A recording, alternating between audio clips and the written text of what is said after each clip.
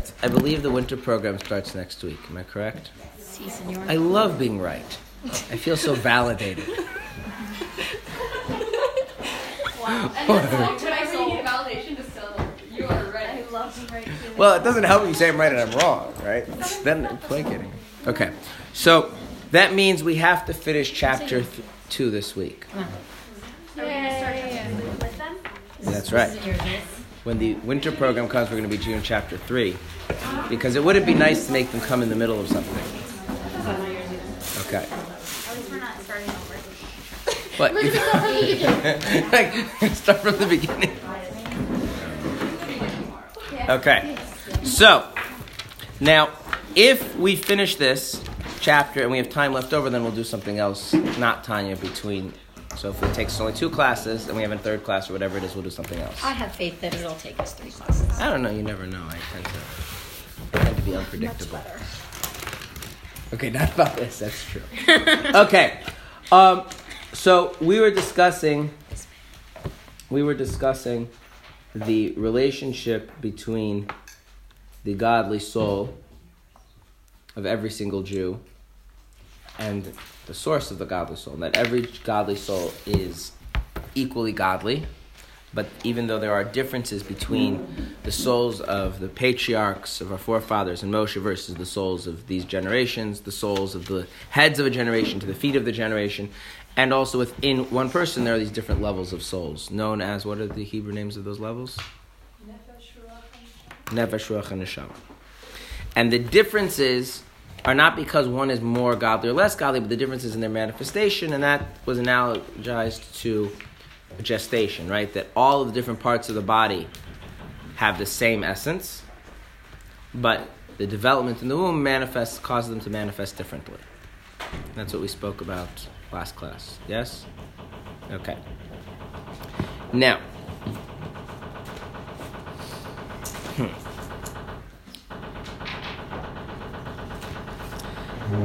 so, in the analogy of a person, the father plays the role of the source of the essence, and the mother plays the role of differentiating the different parts of the limbs to give it actual existence. Right? That's what we spoke about? Okay. So, when we talk about the godly soul, it's this sphere known as Chachma, God's supernal wisdom. That's what, so to speak, houses the, quote, essence. And what is it that differentiates the different souls? And remember what that was? The 4 worlds. The 4 worlds. So, what we're going to do now is I'm going to talk to you about the 4 worlds in brief, so we understand a little bit about that. It's really annoying when other people call me. You picked that up so bad. I was like, oh my gosh. Okay. Wow, I cannot imagine. Okay. But I have been through this before, right? Okay. So, okay.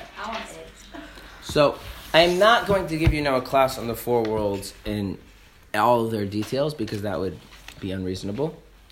But I want to give enough understanding of the 4 worlds so that we can at least understand what they are and why they're relevant here in this chapter of Tanya. Okay. So, the first thing to know about the 4 worlds is that they're worlds. Oh. Yeah. That's an important thing to know. Did you know that they're worlds? Now I do. Okay. What do you define a world as? That's exactly what we're going to do. What is the meaning of a world? Okay. So, every world has a center. Okay? And whenever something has a center, and that center is the someone whose world it is, and then everything that they are encountering or relating and experiencing are the objects or entities in that world. So this is actually true even the way we speak in English. People say, like, what's going on, like the world of a child. We don't think that they're in their own world, right? Now, what does that mean? In the center of their world is themselves, and the things that are in that world are only the things that they are aware of and have relationships with. So, for instance, my 2-year-old, what are the different locations in his world? I mean, you just take a guess. His house. Okay, so there's the house and the rooms in the house. What other locations are there? School. The car. School. He's 2. Okay. So well, daycare, but yeah. Okay, what else? There's the show, right? It's a very small world. There's a very right, and there's also the there's also the park outside and the trees. It's a very limited world. Yeah. But he still lives in the same world in which, like, say, China exists. No, he does not. I mean, on some level, though, he does. Meaning, he's in my world on some abstract sense, and China's in my world on some abstract sense. So Yes. they're both in the same world. to me. That's one second. You. That's right. This is very important. Is that worlds have asymmetrical relationships. The child can exist in your world. That's not the same thing as you existing in the child's world. In fact, when a child is born, this is what's really strange. But when a child is born, other people don't actually exist in their world yet. Why not? Because they don't have the realization of... Yeah, there's not a sense of them as people. It takes time for that, for the world to expand and develop. Yeah. So is a world an inherently subjective thing? Exactly. Perfect. I mean, you're saying that. So that's when Kabbalah uses the word when Kabbalah uses the word when the Kabbalah uses the term world, it's entirely subjective. Okay, you're saying the Kabbalah... This is right because we're talking about the idea of Kabbalistic worlds. I'm not talking about like worlds in the sense of like I don't know, some other kind. That is entirely subjective? Yeah, that's why the Rambam says that it's not called Olam Hazeh because it doesn't exist now. It's because this is the world that you can experience. You are subjectively aware of this world, and you are not subjectively aware of the quote world to come. But it's not like it's not there. It's there. It exists. It's the world we will come to experience? Yeah, that's right. That's cool. Yeah. Okay. Now there is a catch to this, which is that with people, some elements of their world exist independent of their subjectivity and then cause their subjectivity. For instance, it is not the case that you exist in my world because I'm aware of you. It's you exist and then you somehow enter my world and as a result I become aware of you, right? My awareness of you doesn't cause you to exist. That makes sense? As opposed to say,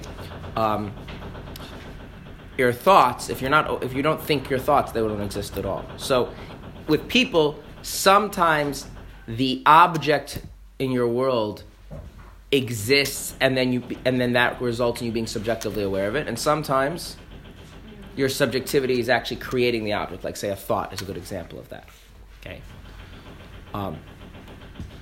However, when you talk about God, God's relationship with things is what brings them into being. So if God has a certain relationship with something, then it exists in that way. And if he has a relationship with other things in other ways, it exists in that way. In other words, if God doesn't relate to something, it has zero existence. Just to illustrate what I mean by this, if God were to hate something, what would happen? That would cause the thing to exist, because what is hatred? Existence. That's right. If God were to love something, what would that do? It would cause it to exist. Would they exist in the same way? No, because one is being created by God's love for it, and the other is being created by God's hate for it. What if God doesn't have any relationship with something at all? It's not part of God's subjective experience. Doesn't exist? Then it wouldn't exist at all. Okay. Experience is also subjective? What?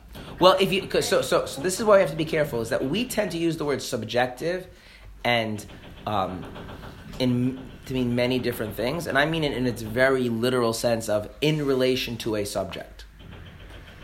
Which implies that there could be something outside of relationship to that subject. But the whole thing we're saying is that there's nothing outside of relationship to it. Right, exactly, yeah. In other words, from the perspective of Kabbalah, reality exists by virtue of God's relationship with it. So reality is maybe objective. There is an objective reality, but what determines that objective reality is God's subjective experience of it. So if God finds something disgusting, then it is objectively disgusting, because it's his disgust for it that gives it its existence. So are you saying that God can't be neutral about something? It depends what you mean by neutral. If you mean neutral in the sense that he has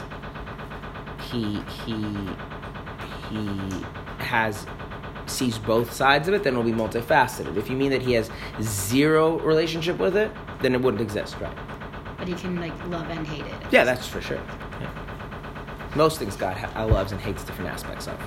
Yes. Wait, so is this different than how we say God creates? Well, this is just a deeper way of saying God, what it means that God creates. When God relates to something, that thing becomes real.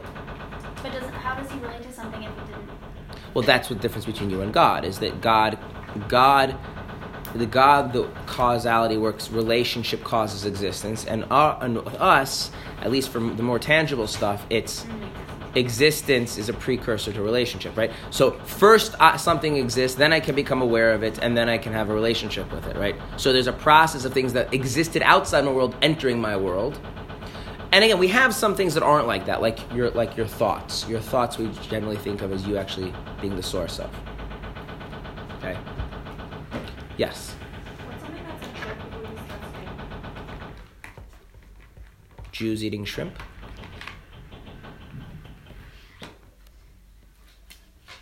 It says in the Torah, Hashem finds it disgusting, so it's disgusting. Yeah, this really does mess with the whole idea that a lot of things are just a matter of personal opinion. But okay. Now. We wouldn't say that rotting garbage is disgusting to Hashem. Oh no, it is. It's just if you wanted a written Torah example, then Jews eating shrimp. But yeah, rotting garbage is disgusting. That's why there's all sorts of halachas about it as a disgusting thing. Basically, if you want to know what God thinks about something, you should look in the Torah, and He'll tell you, because everybody tells you what He thinks about it. And if your perception of it lines up with what the Torah says about it, then you and God are seeing eye to eye. And if not, then you're living in your own little bubble. Okay. But that's not the main point of this. Yeah. If garbage is objectively disgusting and such things, the whole story with the Hasidim who were dancing because of the toilet, to put it lightly, in their jail cell. Yeah. If that thing is objectively disgusting, what's the party coming from? That by not davening, they're fulfilling the will of God, and therefore they're... And they're celebrating that even though something objectively disgusting is in the room, and preventing them from... Yes, because by not davening, they're then fulfilling the will of God. I want to go more into that, but... Yeah. Okay. So when we speak about these worlds, whose worlds are they? These four worlds. Hashem. They're Hashem's world. Okay? Now, how does He have multiple worlds? He has multiple facets. He has multiple ways of relating to things. And so we analogize this into the three ways people themselves tend to have four worlds.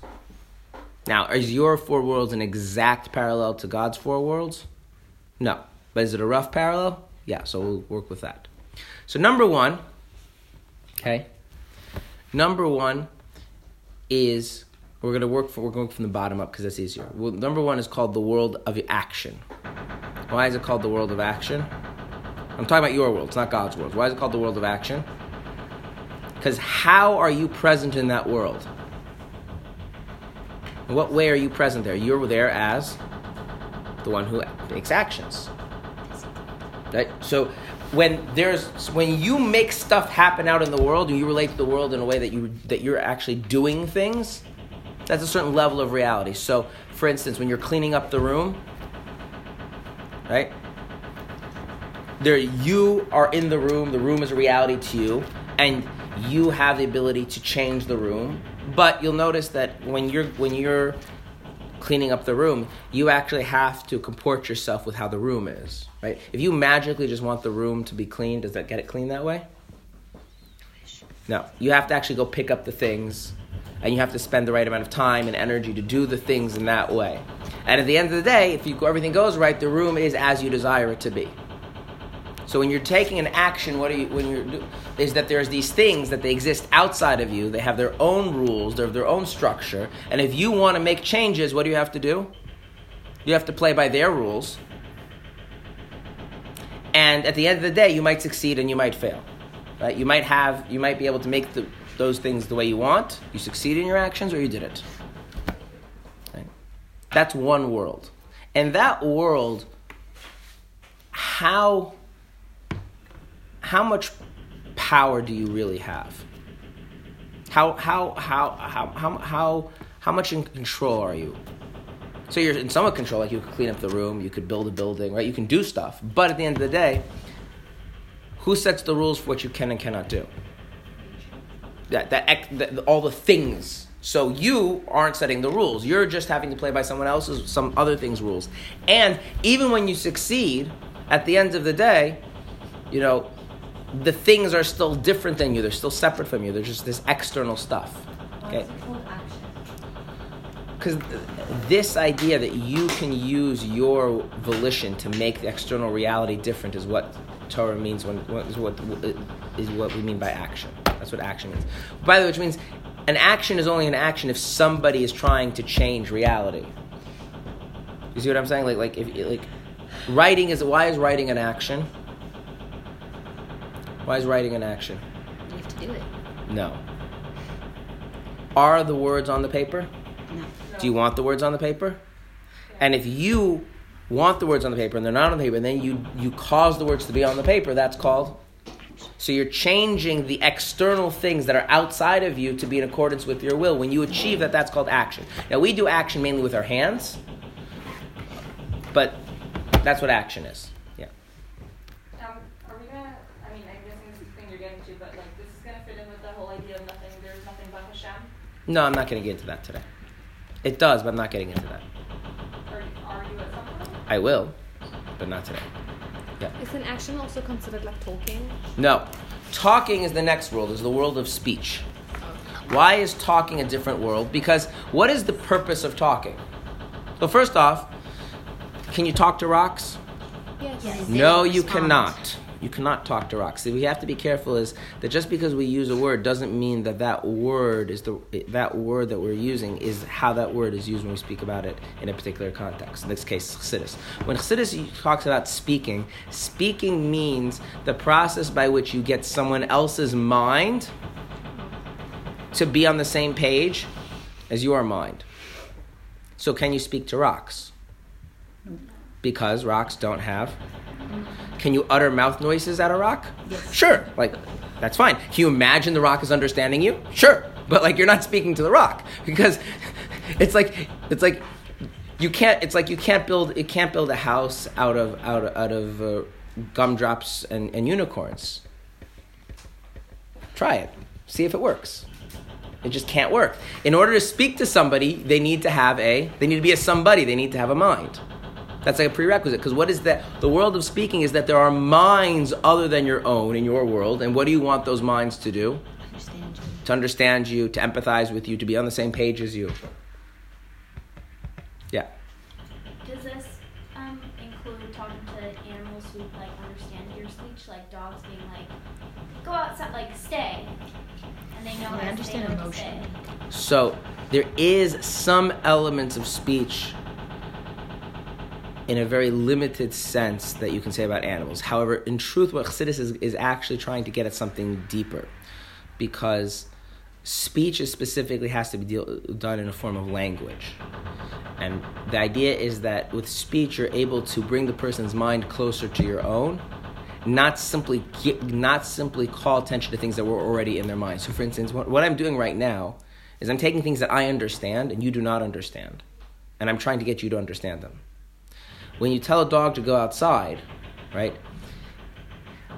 Outside is not new to the dog's mind, right? You're just trying to take what's already in the dog's mind and call certain things to the dog's attention. So that's considered to be somewhere in the nether zone between speaking and acting.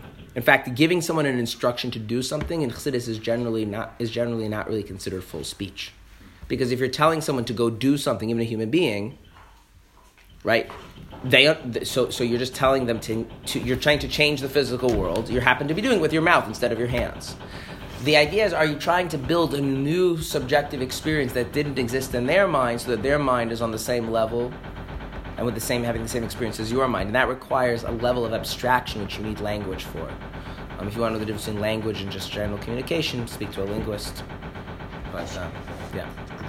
What's the difference between that and animals that have certain calls or sounds or whatever?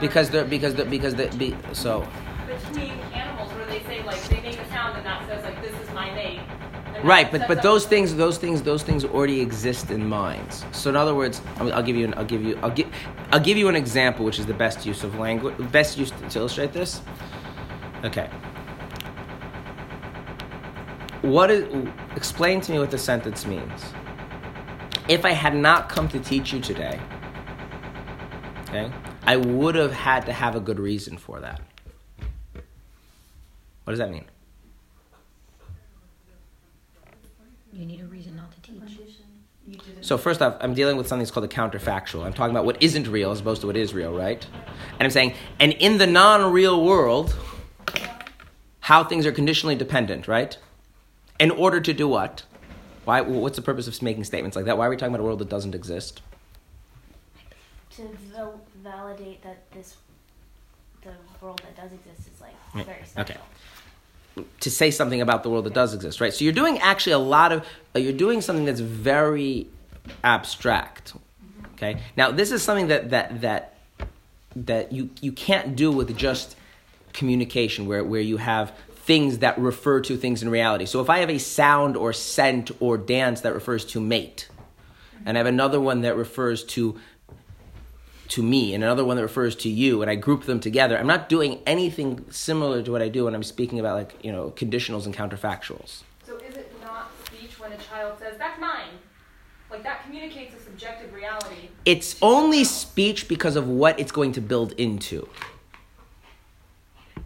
You see what I'm saying? How is that not getting someone else's mind to conform to yours? Because the real idea of getting someone else's mind to conform to yours is you're getting something to be new in their mind. Not just to call attention to what's already in their mind, things that are already in their mind. So that's why the real speech involves, like a good example of speech that we have is like when we tell stories. And why do we tell stories? Well, we don't just tell stories to say what happened. We tell stories as a way of building new values and new assumptions and new norms in another person's mind so that their mind will match our own, using completely made-up things that never happened, or using something that did happen, but its significance is not that literal event. So speech depends on powers that are unique to language rather than just simple communication. I don't want to go into more than that. Animals have something that is similar, but speech is actually something entirely different, and that's what actually allows us to build on each other's knowledge and do really weird things, such as develop codes of law or theology or stuff like that. So the whole, it's mine, because the concept of ownership already exists? And because the concept of ownership is exists in some sense, and you can see that it's really a concept because of how it develops later on. Like we use use the future to understand more about the past. But between animals, meaning another animal doesn't see in any way that this is your mate, right? So doesn't it create a new idea in that other animal's mind? No, because there's the way Chassidus would understand it is that the animal has a sense of kind of like whatever the norms of whatever the things are with those animals. So use territory, right? The animal has a sense like if I cross into another animal's territory, I'm going to have to fight them for it, and then I have to decide whether I want to fight them for it. But that's something that's kind of built into the nature of the animal. So because they already get the concept, the specific instance of it isn't new to them. Right. And that's why you can't really teach animals new concepts. Right. They can have very sophisticated minds. That's not the point here. It's just that, but whatever they kind of start with, that's what you're working with, and you're just calling attention to things. So the Chassidus says dogs are very sensitive to emotion. I guess people who have dogs are aware of that dogs are very sensitive to emotion. But if you start talking about your existential issues to the dog, it just picks up that you feel sad. Like the existential issue itself. It's not that they don't speak the language. They don't have language. They don't have the idea of recreating something totally different in another person's mind. Does it say anything about cats? I haven't seen anything about cats. Okay. Next class. Is it not considered speaking if you're talking to me in a language that I don't understand? Yeah, or it's a failed act of speaking. If I'm attempting to and you don't understand the language, then yeah. Okay.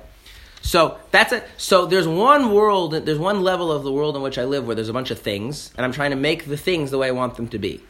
That's called the world of action. There's another whole world where the things in my world aren't things, they're other people, they're other minds, and I want those minds to understand me and empathize with me. Yeah. And then there is a third world, which is the world of my thoughts. Now, who sets the rules there? Yeah, it's entirely me. And who's privy to my thoughts? Only me. Okay. So do you see? So there's this kind of trade-off. As the lower worlds, they're much more tangible and externalized, but your role in those worlds is much more limited. And the higher world, right, which would be the world of thought, you're complete control. So it's limited, but you have complete control. You have complete control. Okay. Now, there's one more world. So you have action, you have speaking, and you have thinking. What's the one more world? Well, is there stuff about you that can change? Like, for instance, your values, your emotions, your memories, right? So that's a world, but you'll notice that those things, they're not like thoughts. In the sense, like, I can think about one thing, and I switch to think about something else. But my experiences, my values, my moods, my hopes, my dreams, those things are much deeper. So those kind of exist on a much more intimate level. So we can speak about a fourth world, which is not the world of my thoughts, but is kind of more the world of my character, of my personality. And those things I'm not even aware of unless I do what? Think about them. Do you really know what's important to you? Sometimes. That's only if you're doing a good job of somehow getting that into your thoughts. But a lot of times things are important to you and you aren't aware of it. Yeah. Are you in control? Character, personality. It's more like the world of your character, personality. Are you in control? Yes, but it's much more indirectly because you're not even aware of it. So you have to kind of like indirectly change things. You could be consciously aware of it, but when you're consciously aware of it, then it enters the realm of thought. Okay, so now, where are you most? You said you're only aware of it when you think about it. You're only aware of it when you think about it, right? But then it becomes part of your thoughts. Yeah. Okay. So in other words, thinking is like speaking, but to yourself. Thinking is like speaking between your unconscious and your conscious mind. That's a way of thinking about it. Whoa. That one down. So there's so you can say there's this reality of who you are that you're not always consciously aware of. Then there's your consciousness, and when you're trying to communicate about yourself and that inner part of you to the conscious level of your existence, you call that thought. When you try and get someone else's mind to be on the same page, you call that speech. And when you try and just manipulate objects out there in the world, that's called the world of action. Yeah. Can you elaborate on this idea that you can control your identity, personality, character? No. Because it's not for right now. Okay. I will get to that later. Is that nurture versus nature? No. Okay. What? No. Okay. So the key point that I want you to appreciate, there's a lot that we could say about this. I want to just focus on one point. If we were to think about this, there is a different kind of state that you have to be in as you move from one world to the next. So just think about it. Have you ever had the experience where it's like hard to talk to somebody? Yeah? Because you're transitioning from the world of thought into the world of?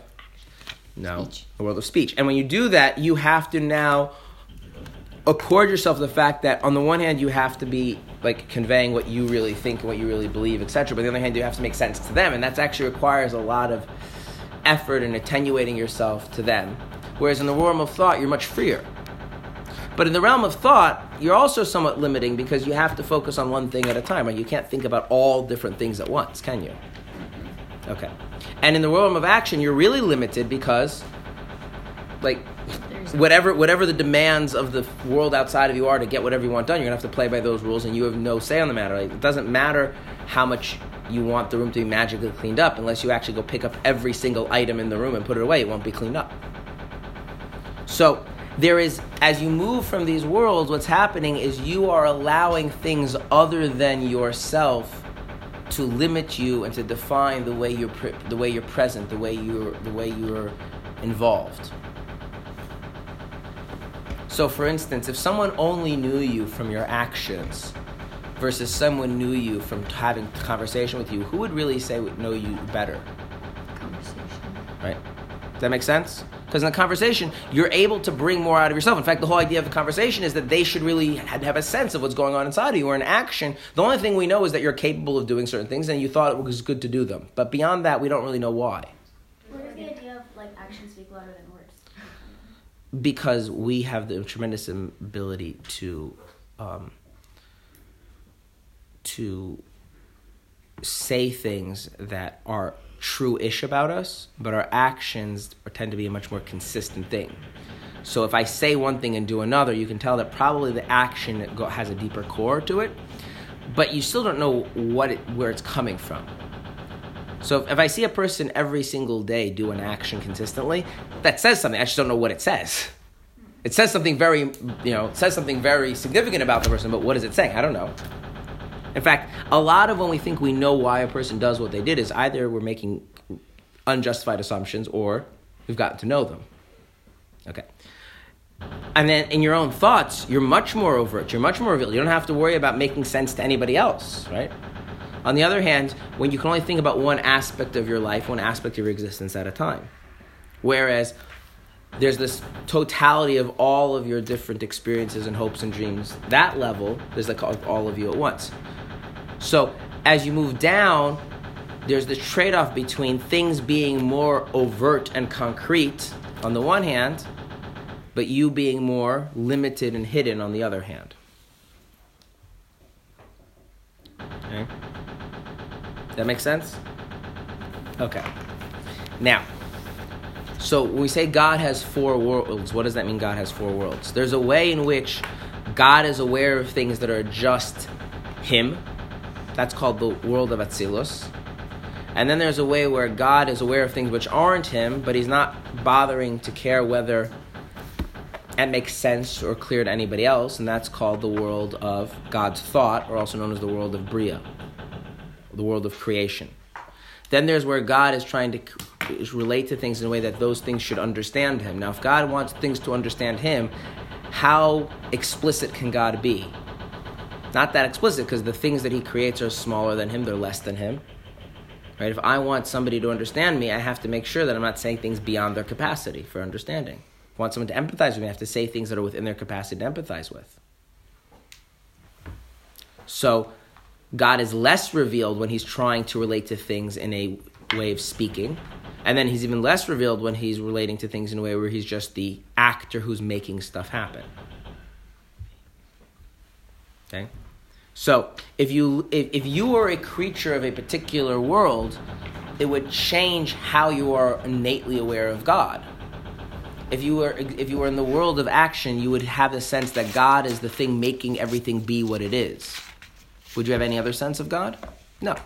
But if you lived in the world of Yitzir, the world of God's speech, you would have a sense like God is having a conversation. God is actually communicating to you, and you actually get God on some level. You understand where He's coming from on some level. And what if you lived in the realm of God's thought?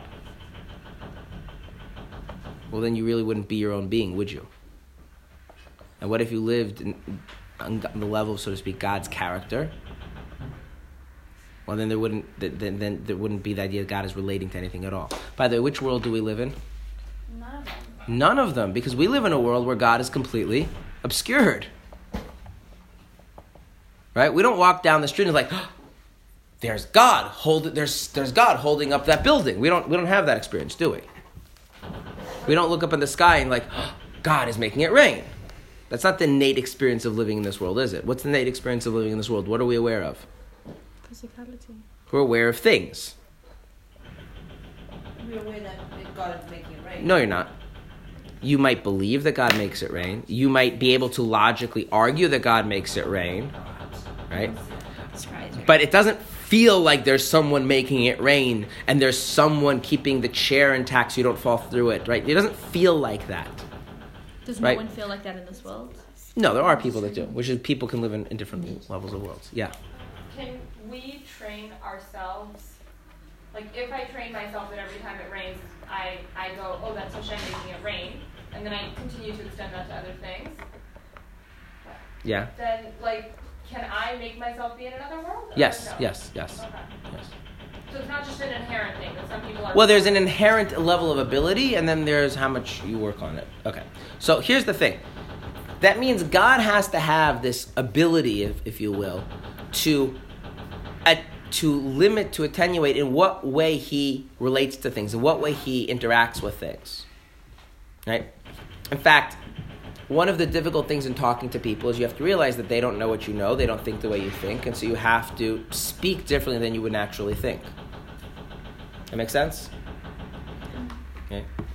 So I teach 18-year-old boys, and you know what I discovered teaching 18-year-old boys Tanya, which I'd never done since my first year doing it? That the way I usually teach Tanya is not effective with teaching 18-year-old boys. So I had to develop a whole new way of teaching it. Why? Their brains work different. Because I need to reach their minds, right? So God has to have this quality to change kind of the mode he's operating under. Does that make sense? In other words, is God going to just be the doer of everything? Or is God going to be a communicator to speak and try and share things? Or is God not even going to bother to relate to other beings and he's going to suffice with everything just being in his own thought? Which one does God do? All of them. But that means God is kind of operating in different headspaces, if you will. Yeah. I don't really understand why Hashem, why does he have to limit himself for us to see it? Why can't we just see him in this world in that way? I don't want to talk about this world. This world I don't want to talk about. This world is not part of this discussion. Okay. So You use the example. Yeah? Right now somebody is drawing. How much force are you putting on the marker? It's a marker, yeah? How much force are you putting on that marker? Very light. Why? Sylvie told me not to press too hard. Why? To get color out on the page. Well, why not put more? You don't want to push it. I don't want to break my pens. Oh, okay. Okay. Why are you making very, very subtle strokes? Why don't you just make very long strokes? Because it's a faster way to color. But wouldn't it be faster just to go like that? Why not? No. Why? Because it would exert too much effort of my physical body. And you want to say Going like this And you have to stay in the light. would take a lot more effort than just using my wrist. You're following. Yeah, you want to stay in the lines. Yes. Too. You want to stay in the lines? Yeah. Okay, I could take any action that anybody's doing and start asking questions like this, right? And you'll notice that it has nothing to do with your ability. It has everything to do with the task. Given that this is the task, and this is how markers work, and this is how paper works, right? And this is the nature of how arms are. If you want to achieve this task in an effective way, this is how you have to do it, right? So if you want to engage a level of reality that's so external to you, you're going to have to really limit yourself and play by its rules. But when you converse, if you're that limited, you ever have a conversation with somebody and you get the sense they're not really talking to you? They're just throwing out responses. It's not really conversation, not really talking, not really sharing, right? If you're going to converse, you have to have this kind of back and forth with, am I being true to my own beliefs, my own ideas, my own perspectives? And at the same time, am I saying it in a way that resonates, that they understand, that they empathize, they get where I'm coming from? It's a totally different mindset. Totally different, right? And then in your own thoughts, you can ignore what anyone else is saying altogether. Nobody else's mind matters. It's all on your own terms. But if you want to do anything constructive in your thought, you're going to have to focus on certain things and cut out other things and be, mentally disciplined. But then the totality of your life is so much bigger than all of that, right? So there's these different spaces, different mental states. So you need an ability to traverse between them. Yeah? So there is a sphera that refers to God's ability to be in these different states. You know what that sphere is known as? It's known as Malchus. Malchus is what allows God to be different to relate to things in different ways. So he can relate to everything as if he's thinking about it. That creates one kind of reality for God. But he can relate to everything as if he's speaking to it. And that would make it different. What's the English translation? Malchus? There is no, it's a technical term. Okay. Because chesed is Yeah, but even as you go into those things, it's really translating them is really. I mean, it's called sovereignty. If that helps you in English, right? I don't think it helps. Okay? And God can even get to the point where he only manifests as the mover and shaker, the one who makes things happen. Okay. So God has this ability to present himself on different levels to make things effective. Now let's think about this. What does a womb do? A womb takes something and says, okay, well, if there's going to be an eye, the eye's going to have to work like this. And it takes things and makes it operate on different levels. So the idea of the four worlds is about taking something and differentiating it so it operates on different levels. In this case, God operates on different levels. And a womb does that in reproduction. So this idea that the godly essence is manifest on different levels is because of this idea that God can operate on different levels. And if God can operate on different levels, then godly souls reveal and manifest their godliness on different levels. By going through Malchus. Right, depending on how Malchus develops them, which is what he's referring to as the four worlds. So some souls are meant to bring out God's ability to make things happen, and so they bring out a very limited sense of God, and some souls are more prophetic and let God speaking to them. Different souls operate on different levels because of this process of God operating on different levels. And that's what the four worlds are. The four worlds are not different like things. There's God and how he relates to reality, because he can operate, broadly speaking, on four different modes. Kind of like a person operates broadly on four different modes. Again, you can subdivide it. So that ability to develop and to bring out different things in different ways, that's what gives rise to these four worlds. That's Malchus. That's the same process that gives rise to the differentiation of the different godly souls. Okay. Which, by the way, now means that you can speak about things, God relating to things in different ways, and you relating to God in different ways. It's not merely all in your head. Remember I said you can't speak to a rock? Well, if God is relating to you as a thing and not as someone to talk to, right, then that kind of limits the scope of your relationship with God. So if God, like let's say some people have a boss that the boss refuses to engage them as a person. You know, ever know about a boss like that? They just basically issue instructions like you're some kind of a machine. Right? Is the fact that you don't have a normal human relationship entirely your fault? Or that's a lot to do with the mode in which they're relating to you. They're relating to you as a physical object, so what are you supposed to do? So if God relates to you in a very distant way, you can work on yourself as much as you want, but he's not sharing those things with you. On the other hand, the reverse is true. What if someone is trying to really share and open up, and you just pay them like a cursory amount of attention? Then even though like in a normal, everyday professional setting, that might not be insulting, but because they're really trying to open up, it becomes very insulting, right? That's why if a person like tunes out when their spouse is talking to them, it's a big affront. But if you tune out when your boss is droning on, it's like not the biggest deal in the world. Unless the boss is like highly oversensitive. Okay?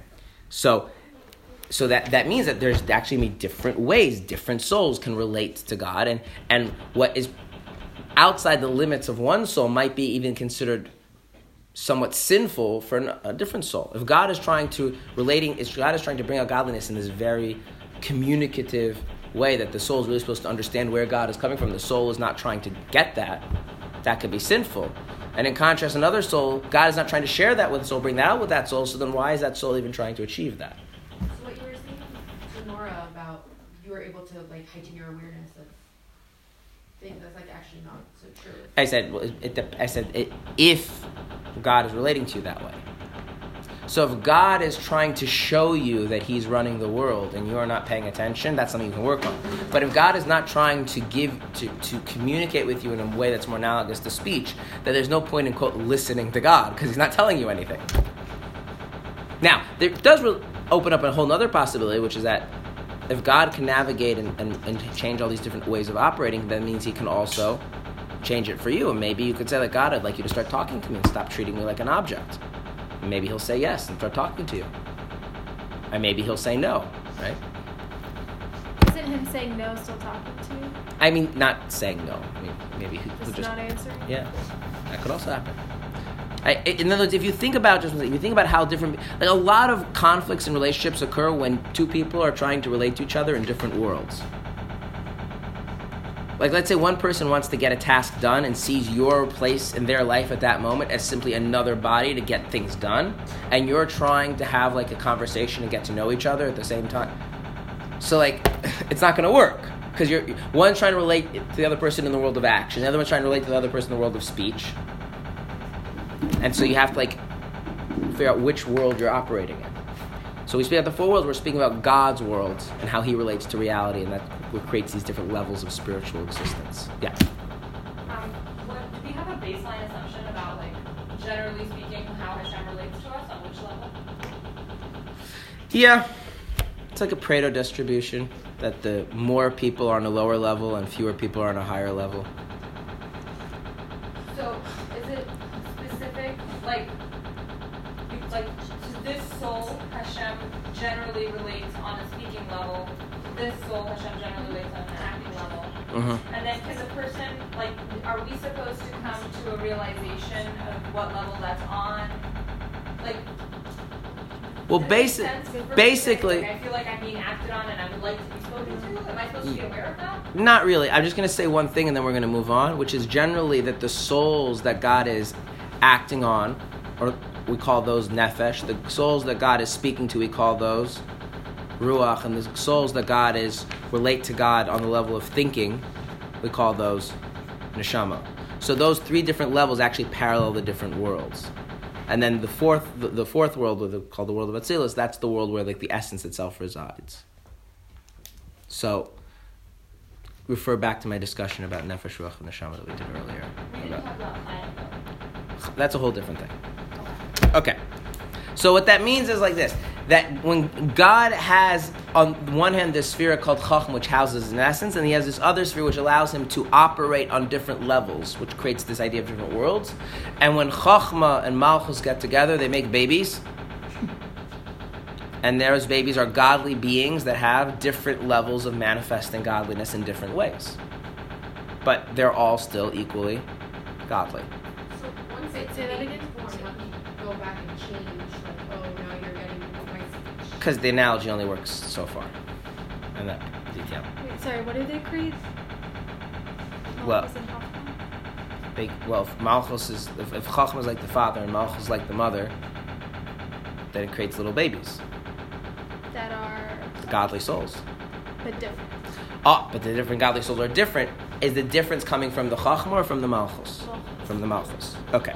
However, I lied. It's not that it creates babies. It just creates one baby. And the difference between different souls are not like this. What we learned last week. It's not the difference. The different souls are like different people, but the difference are different souls are like different parts of the same body. Right. So just like the womb differentiates between different. Right. We're all united as one. Okay. Given all of that, Sorry, can you just say that again quickly? that the difference between different souls is not like different people, but different parts of the same body. Remember I told you that the Medrash says that if a Jew hurts you and you want to take revenge, that's as silly as the left hand grabbing the knife out of the right hand to take revenge, because we're all one. That's intense. Yeah. Technically, we're allowed to. What? You're allowed to. What? If, like, take revenge. You're allowed to take Like, revenge? If someone kills. Go ahead. That's one specific thing. Wait, so which specific part of your body is it reasonable to stab the other specific part of your body? The part that's gangrene needs to be cut off. Okay. All right. What's that one thing that's created? What? What's Chachma and Malchus, like, what's that one thing That what? like, what do we call it, that one thing that's created? That one thing, that's the totality of the godly souls. That's the Jewish people in their essence, yeah. Okay. Now, so then we go back to the actual, so going back to the analogy of the child, all the different parts of the child's body, they're all united with the essence, but that depends on their connection with which part? The brain. Okay. So reading that, we're reading up from prison. Nevertheless, we're after the period. That's helpful. The period that's then, and I'm afraid to say page numbers and lines because everyone is a different print here. Nevertheless, they remain. I found the period. Nevertheless, they remain bound and united with a wonderful and essential unity with their original essence and entity, namely the extension of the supernal wisdom, Inasmuch as the nurture and life of the nefesh, ruach, neshama of the ignorant are drawn from the nefesh, ruach, neshama of the saints and the sages, the heads of Israel in their generation. Okay? So the same way that your hand stays human because it's attached to your brain, if you're not a head soul, how do you stay godly? How does the godly souls stay godly? Because they're all attached to the head souls. Okay. Now, there's two more parts of this chapter. Whoa. We have, okay. Yeah. If you're not attached to the head soul, I need to know. We're going to learn about that. Okay. Okay, here's the thing. The Baal Shem Tov was a bit different. So one different thing they said is that simple people have some profound things that they can teach the great scholars. Another thing was that the Baal Shem Tov said that everything in life can be a way of connecting to Hashem if you just know how to approach it correctly. But there's another thing that the Baal Shem Tov taught, which is that you have to be attached to a tzaddik. Like a rebbe? Which later on, so when you look at early writings of the Baal Shem Tov's disciples, the term is tzaddik. So like the academics like to call it tzaddikism, because, that's how academics... But basically, what's known in the popular language as a rebbe. Now, before we go on, what was the Baal Shem Tov's... What was this idea that a person needs to have a relationship with a rebbe? What is that? What did he mean? So before we go into that, I want to just put some things on the table that the Baal Shem Tov did not innovate. Number one, we spoke about this before, is that there's a concept of rabbinic authority, right? That how does halacha work? Is halacha just what's found in books? Nope. No. Halacha actually has to be adjudicated by a living, breathing rabbi, and that their rulings are binding on people and even on future generations. Okay, so that's what? Oof. Yeah. So the idea of rabbinic authority and a person needs to be subject to some kind of rabbinic authority, was this an innovation of the Baal Shem Tov? No. Okay, a person also needs a teacher. What is a teacher meant to do as opposed to rabbinic authority? Teach. Okay, why do you need a teacher? Like, you can read books, stuff is printed. Understand it. To give over the information. Write down the book. Then why do you need a teacher? To also to understand, to know if you understand it. What's the problem? Why, by the way, why don't we call writing speech? And why is writing not really part of the world of speech? Yeah.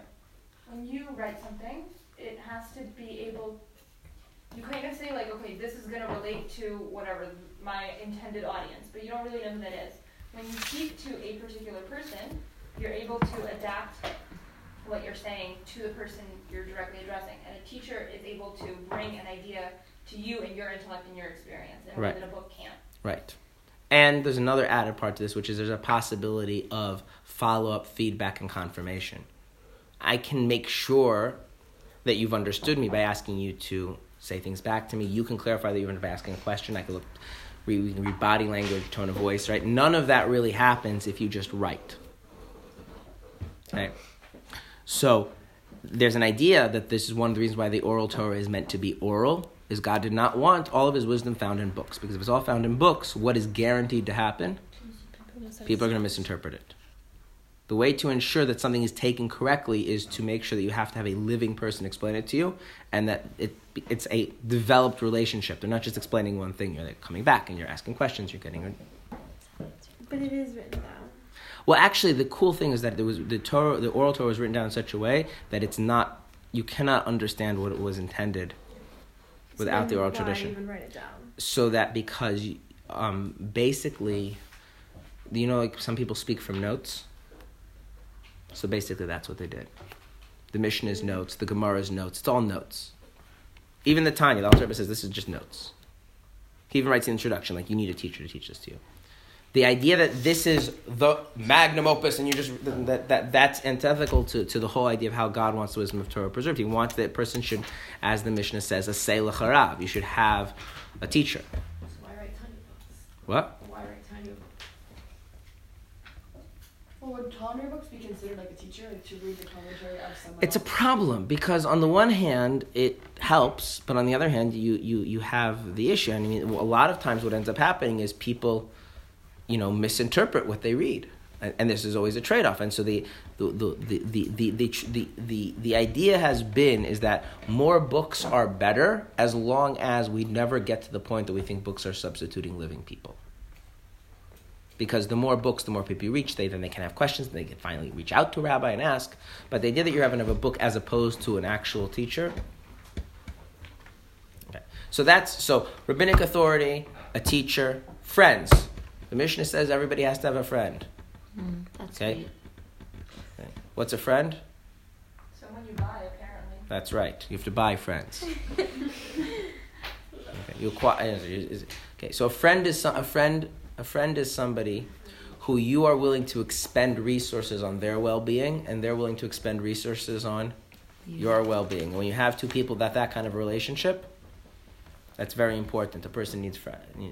The Gemara says either friends or death.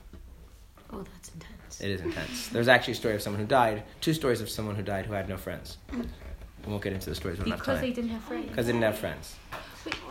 Does Baal Shem Tov say you need these What? things? What's a friend? Friend is somebody who is willing to put time and effort into your well-being, and you're willing to put time and effort into their well-being, and therefore you can really value them for who and what they are, and they can value you for who and what they are, independent of whether you actually agree with each other or even like each other. Friends are hard to come by. Is family friends? No. Can they be friends? They can, but it's tricky. Do you need friends other than family? Yes. Oh, but Like, aw. The exception, you need friends other than family. Okay, moving on. Okay, so what about prophets? Prophets is not something the Baal Shem Tov introduced. A prophet is someone who communicates with God, and if you want to know what God thinks about a particular issue and it was not put into the Torah, get a prophet. So, for instance, if you misplaced your donkeys, he donkeys and she donkeys. if you misplace your donkeys and you want to know where they are, what should you do? Go to Shmuel. Go to prophet of God, right? Yeah. If you want to know whether you should do a business deal or not, go ask a prophet. Okay. Wait, so that's the 4th thing. That's a 4th thing, prophets. The Baal Okay. Shem Tov introduced them? No, these are things that existed before the Baal Shem Tov, that are part of Judaism.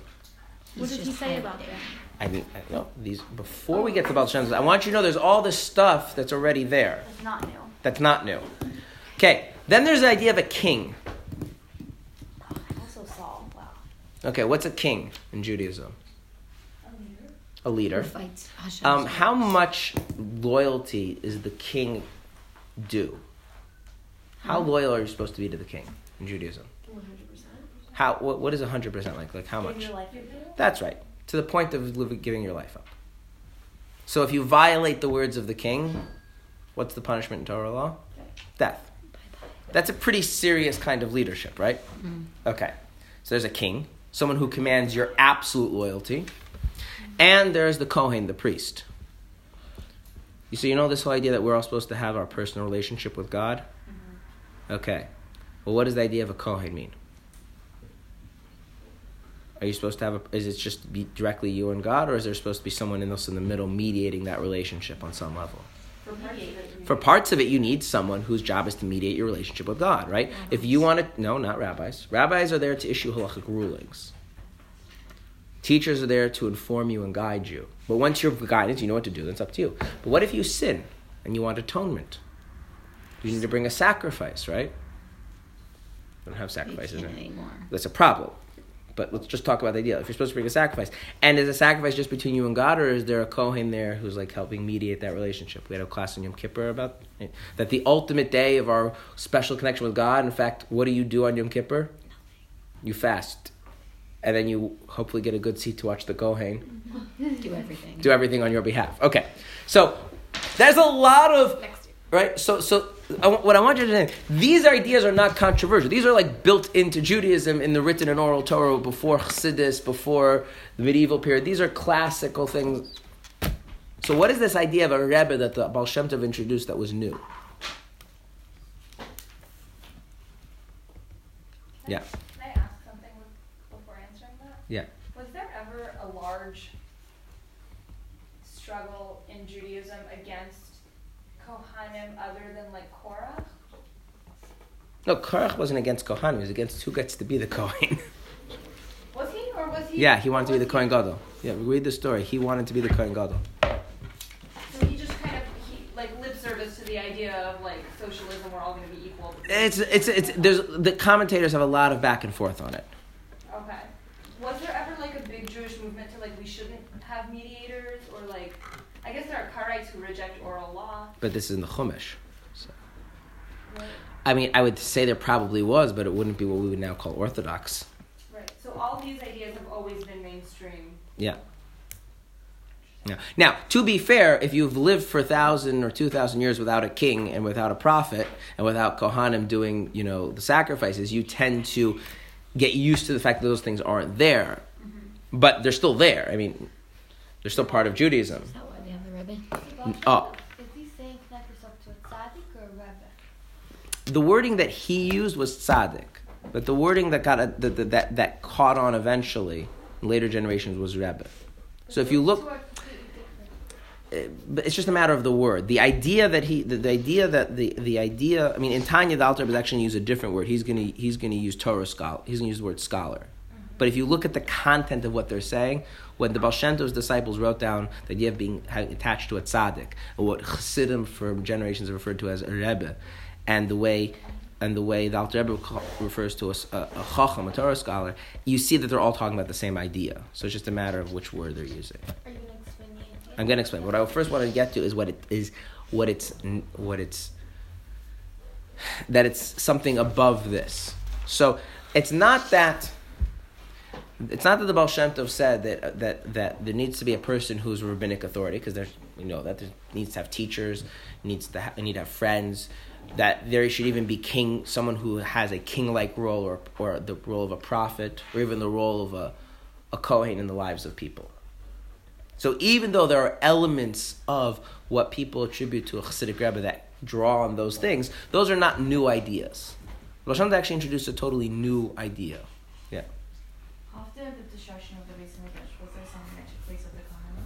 We still do. With the Birchos Kohanim we do. Okay, fine. Pidyon Aben we do. Pidyon Peter Chamar we do. There's still things. It's not like they're assisting in your really. Right. Right, it's on the periphery. It's on the periphery. So was there a periphery that I mean, once the temple's destroyed, most of what the Kohanim do is not practical. Right, but then you needed a 20-year training. Or we say that of those elements of Judaism are not really being fulfilled. We're our Judaism is lame and lobotomized. Okay. So we're gonna say this outside the text and then say it in the text. The Baal Shem Tov basically said like this: if you cut off someone's hand, God forbid, then the hand is no longer functional, right? And the only reason we still consider it a hand is because we know that it should be reattached, right? We spoke about that before. So the Baal Shem Tov said like this: a Jew is only a Jew because a Jew is attached to a tzaddik. And if he's not attached to a tzaddik, then he's not a Jew. Is he that's in pretty the extreme. physical world or in the spiritual? Okay. Aren't we all connected?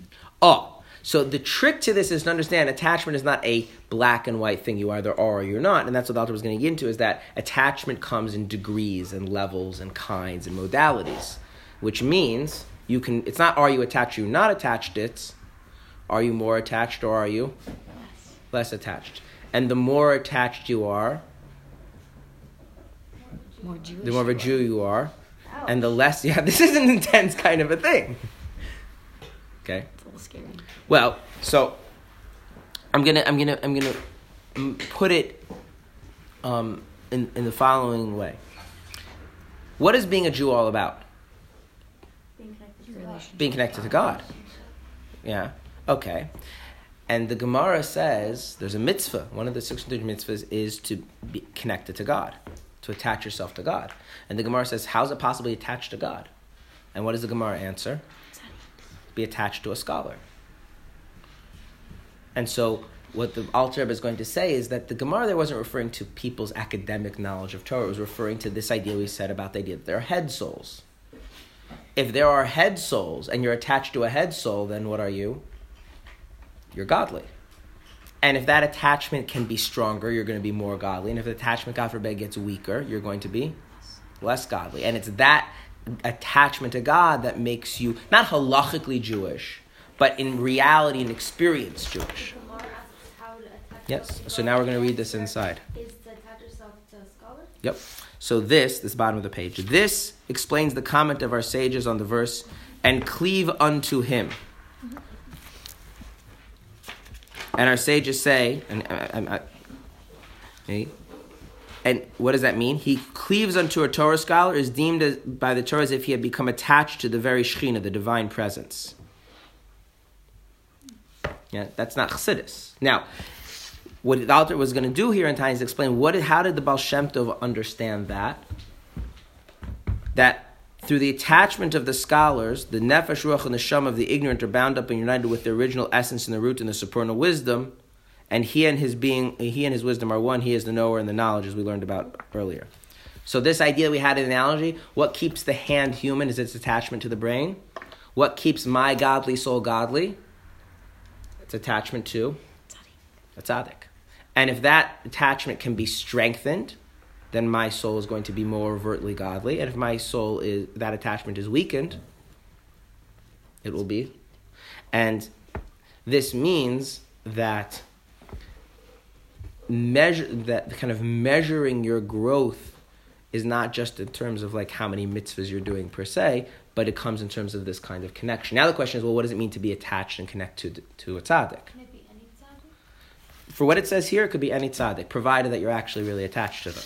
And it doesn't have to be a rabbinic authority. Correct. So, for instance, many Hasidic rabbis were not rabbinic authorities. The Baal Shem Tov was not a rabbinic authority. He could if he needed to, but he just never occupied that role. Most Hasidic rabbis were not occupied positions that were not necessarily part of the rabbinic establishment in terms of rabbinic authority. No. So, for instance, even in Chabad, only two of the Chabad rebbes actually took positions. Three of the Chabad Rebbes took positions as rabbinic authorities. Which ones? The Alter Rebbe, the Tzemach Tzedek, the third Rebbe. I said three, I meant two. There was only two, yeah. I said two. You said two. Yeah, two. The position, like, they chose not to get halachic authority, or they had it and they didn't? They chose, right. So, for instance, the Rebbe only got involved as a halachic authority when he felt nobody else was doing something. So, as a general rule, if the Rebbe saw that there's a halachic issue and the rabbinic establishment is dealing with it, then it was like, not part of the rabbinic establishment. My job is to be a Rebbe, not to be part of the rabbinic establishment. But if he saw that the rabbinic establishment was not rising to the task to dealing with something, he was qualified to. So there's a difference between the ability to or not, So you had many things, the famous Hasidic Rebbe, Reb Elimelech of Lezhinsk. He never occupied, he was never the rabbi of a town. People didn't come and ask him halachic questions. That was not his. It's not what he could have. He had that kind of knowledge, but that's not how he used his time. Okay. Yeah. Is the comparison to saying that we're commanded to have a relationship with a teacher and a kohen and a priest and whoever and a friend? Right. Is that also to say that we, in some way, think that their godly soul is higher than ours? Not necessarily, no. Only by a tzaddik would you say that this is true. Only by the idea of a Hasidic Rebbe would you say that it's true. What about a king?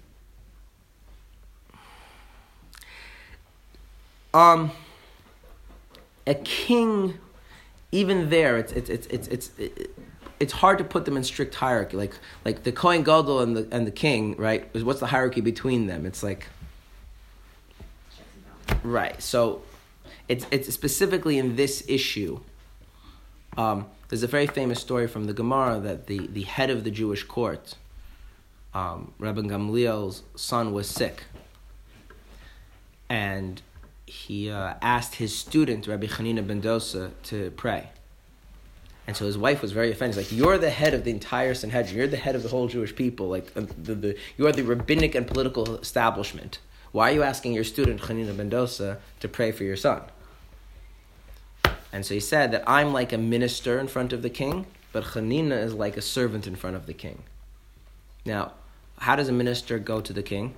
He needs an appointment. He has to have an agenda. It's all very formal. A servant, when does a servant go into the king? To servant. All the time. Yeah? And the idea is that Chanina Mendoza might not necessarily be as, have all the same kind of like knowledge as me and everything else, but the level of his total attachment and devotion to God is much deeper. And so his prayer is much more effective than my prayer.